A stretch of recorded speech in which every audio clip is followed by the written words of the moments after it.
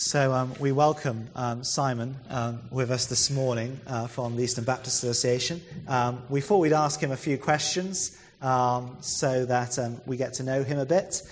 So we thought we'd start with, Simon, tell us a bit about yourself and what you do. Okay, so I am the regional minister, as you said, of the Eastern Baptist Association, replacing Paul Hills, who I think spoke at your induction here.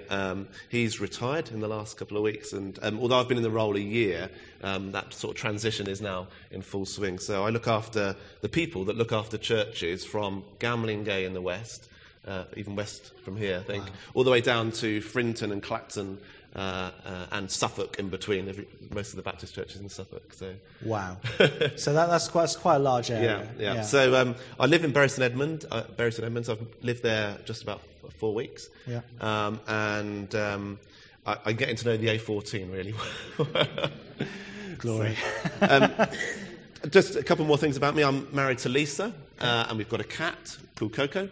No children, but I'm eldest of 6 in my family, and I've got nieces and nephews all over the country, so quite happy being an uncle and looking after them.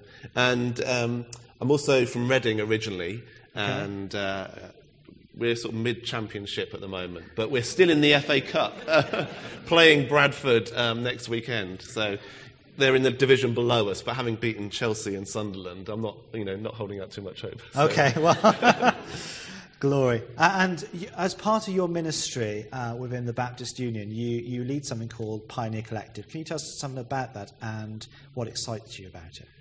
Yeah, what I've noticed is that God is raising up people that are being creative in terms of how they do church and our church.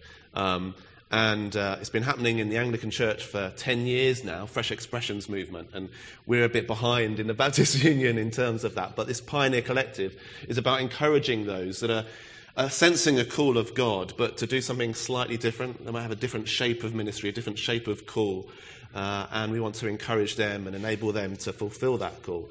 And so our vision is to raise up over a 5-year period, we're into the second year of that 5 years, 400 new Baptist pioneers. Now, those might be people who are ordained, but a lot of pioneers do that as part of, they work and pioneer in their spare time, as it were. So we've got, you've got churches that are doing messy church and cafe church, and there's those sorts of pioneering activities. I'm involved in a church plant in Southend, which is part of the Eastern Baptist Association, called 57 West.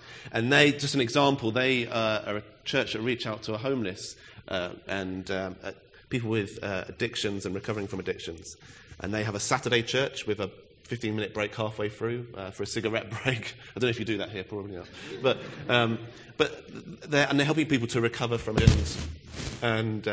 And last June, 3 people were baptised in the sea off Southend, people coming to faith. But often the church has reached particular groups of people, and the challenge is to take the church, not to say get people into church, but take the church to places where it isn't yet reaching. Can I put... Oh. Is it me? I think it's me, actually. Stand still, don't breathe. Not that we want to keep that banter going. But you've been coming along to Camborne behind the scenes now for a little while. You've been part of the local advisory group and shared churches meetings, and we've met as well a couple of times. What excites you about Camborne with your pioneer hat on? Well, I think one of the things that excites me about Camborne is the way you're working together ecumenically. I think, whilst our heritages are important, I think the future is about us working together for the sake of mission. And when we're focused in terms of reaching out and taking the good news that we've got, we realise that there's so much more in common that we've got. So that's what excites me here.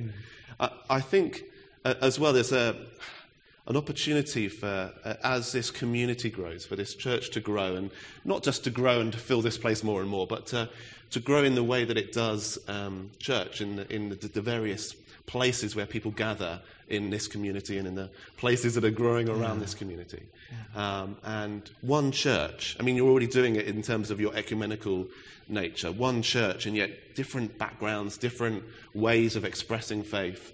And I think that's what is exciting about Camborne, and I want to encourage you as you do that to think creatively, not just about how to get people into this place on a Sunday morning, but how to take the good news, how to take the gospel that we've been given as stewards into the community in all sorts of different and creative ways. Thank you. That's really exciting. Thank you. And finally, I know that you filled 3 tables in the foyer. What's that about? Okay, one of the things that it funds my post, Home Mission. It's a Baptist fund that is one of the things that we're using to enable pioneering to take place in the Baptist Association and across the country. And I'm seeking every opportunity to raise funds to put into mission. So people have donated books, and I'm selling them. It's a really good business model, actually. Most churches I go to, people bring spare books, because if they've heard, I'm bringing the tables.